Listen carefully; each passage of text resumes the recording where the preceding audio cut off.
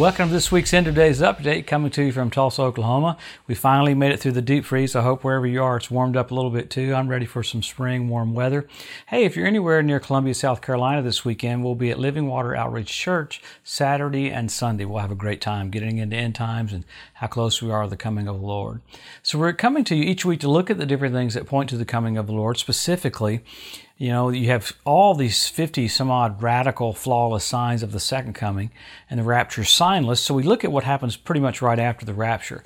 And man, you're watching the setup for that right now. Pretty intriguing that it's so blatant right in front of our eyes. So let's pick up with what's happened around Israel. I'll try to get into all of it because I even forgot some from last week because there's so much involved with Iran and with Turkey and with Syria and Hezbollah, the northern part of Israel. You got the Golan Heights, but then you have Hezbollah in Lebanon. And all these groups are gearing up to attack Israel and verbally saying it and publicly saying it and don't even mind to keep it quiet. That's what's so bizarre, is that when nations mouth off like that. I was kind of blessed this week to see Germany, France, and the UK come against Iran a little bit, and we'll get into that. So the first thing that happened so far is Iran once again mouthing off about we're going to enrich uranium to 60%.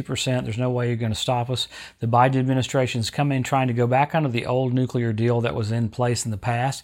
So everyone's freaked out about that because the Iranians broke those pacts on a weekly basis, it seems like. So why in the world would you go back to that? To the point that even Benjamin Netanyahu and his whole staff met yesterday about literally trying to see if that pact would work, and it won't work. That nuclear deal is completely flawed because Iran doesn't stick to it. Now, this is something that I didn't get into last week. Russia came to Iran's aid last week, inviting them to join this Euro-Asian Economic Union, basically bypassing sanctions. Now, the reason why Iran has to have sanctions on it is because they publicly say they're going to annihilate Israel. And even 2 weeks ago, they said, well, we're going to take Tel Aviv off the map with one shot. So in the midst of that, remember, they were hauling missiles down from Iran into Syria, and Israel struck those missiles coming into Damascus. And I didn't get into it last week, but man, what's really going to happen? We're all going to wake up one day, and Damascus is going to be removed from being a city. That's Isaiah 17:1. I'm going to speculate a little bit. Israel's probably going to take out a cache of weapons, and there's going to be a massive weaponry involved, and it's going to, the Bible says, Damascus will be no more. So I think one day we're going to wake up and going to see that, because you see Iran over and over and over again pushing to enrich uranium. They kicked out the International Atomic Energy Agency again and said they had to stop. They had some impromptu inspections they've been doing. Iran said no longer for that. Well, why is that? Because they're doing things they shouldn't be doing. So intriguing to see the blatantness of them thumbing up their nose at the rest of the world. In the midst of that, North Korea has come to the aid of Iran by saying, don't worry, we'll help you with money, we'll unfreeze your assets here. So you got all these nations coming to the defense of Iran, with Iran publicly saying they're going to annihilate Israel. Even mouthed off about America, calling America Zionist clowns. They called Israel the rabid dog that must be removed from the Middle East. So in the middle of that, you got the nations that are going to attack Israel in the Ezekiel 38 war doing stuff that's really provocative. I mean, you have Turkey every single week does something that's basically showing their true colors, which is crazy. Their doctrine is they believe if they start a war with Israel, it'll bring in their Messiah. So you had Turkish warships off the coast of Greece. Greece had to scramble F-16s to intercept those. You have a big naval drill in the Aegean Sea that Turkey's doing. So each week, Turkey does something that basically is blatant against Israel and against basically a setup that's going to attack Israel. You had rockets fired from, this was even crazier, from Iran into Iraq at our U.S. Embassy there. I'm really surprised we haven't retaliated. That happened last week and again this week. It's basically, we're going to have to show some force to shut people down. You had Israel intercept a boat that was off the Gaza. Looked like they were bringing some load of ammunitions into the Gaza Strip area. Israel took that out with their Navy. Man, Israel is doing some cool stuff with their drones too, because the technology that's here to basically protect Israel is amazing. You got brand new Patriot missile engines. You got GPS. You got drones that were run without GPS for the first time ever. Now, this is the first time ever of any nation on the whole planet that's guiding their drones without GPS. So Israel has some really radical stuff up their sleeves. Why are they having to do that? Because these nations verbally and publicly saying they're going to annihilate Israel. Why is that a big deal? Because you can see that the rapture being signless, the number one thing that happens just after that is the Ezekiel 38 war. And you see all the players for that coming on the scene right now. So it is so wild. I watch these guys on TV. I watch these college professors saying, well, now all these signs have happened. You've had rumors of wars. Every 100 years you have all this.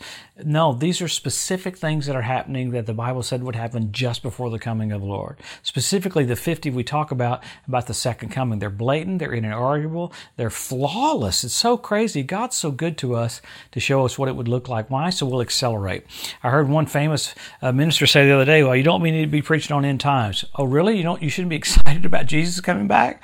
Well, the whole reason we get into all this is because He loves you so much. He wants you expectant. He wants you hopeful. He wants you strengthened. Why? You see the finish line, you run faster, not slower. So much more is happening all over the world that points to His return. But let's go through the signs in the Bible, because the Bible's flawless about this. Absolutely flawless. And if I got into all the stuff I've been looking at, how there's people attacking the groups over the Bible, you have the Pope doing a prayer meeting called Chrislam, where Abraham's from, Ur of the Chaldees. It's almost this whole subversive setup for the Antichrist right in front of our eyes. So we always go to the scripture. Number one, Israel made a nation. Number two, Jerusalem won back. Jesus said the generation that sees those two events will not pass away till all is fulfilled.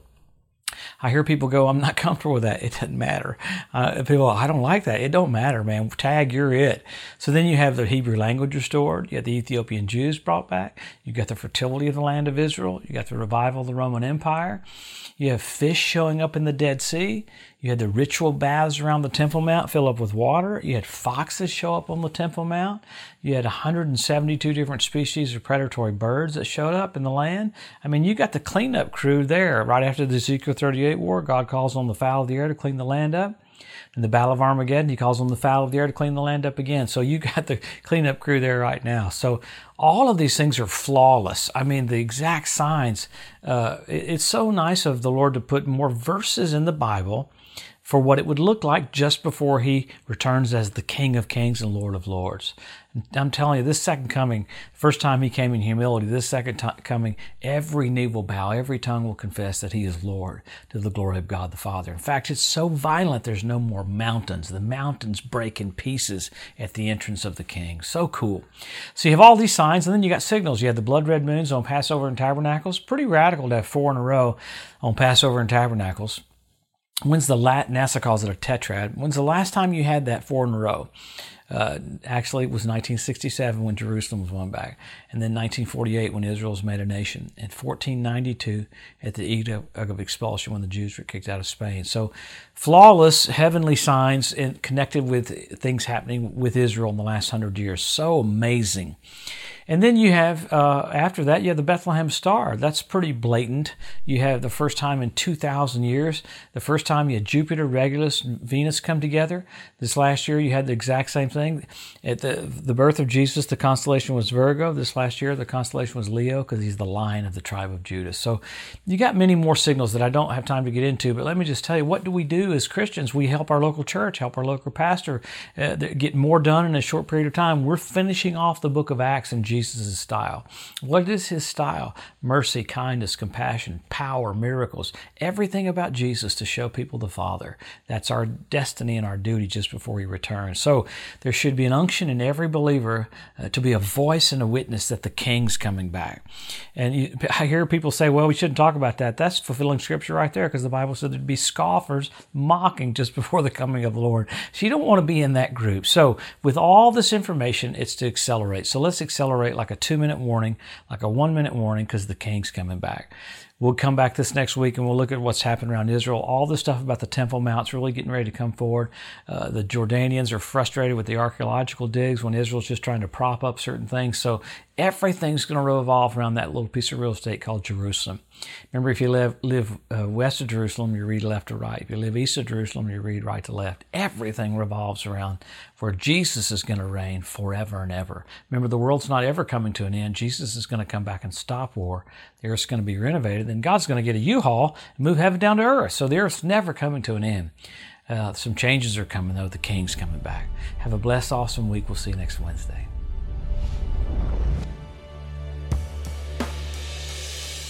Thanks Thanks for joining us today at the End of Days Update. If you'd like to be notified every time there's a new post, just go to the edu at josephmorris.com and subscribe to receive email alerts. If these posts and updates have been a blessing to you, please consider making a one-time donation to help get the message out, or even becoming a monthly partner with Joseph Morris Ministries. Thanks again for tuning in to the EDU, and we'll see you next week.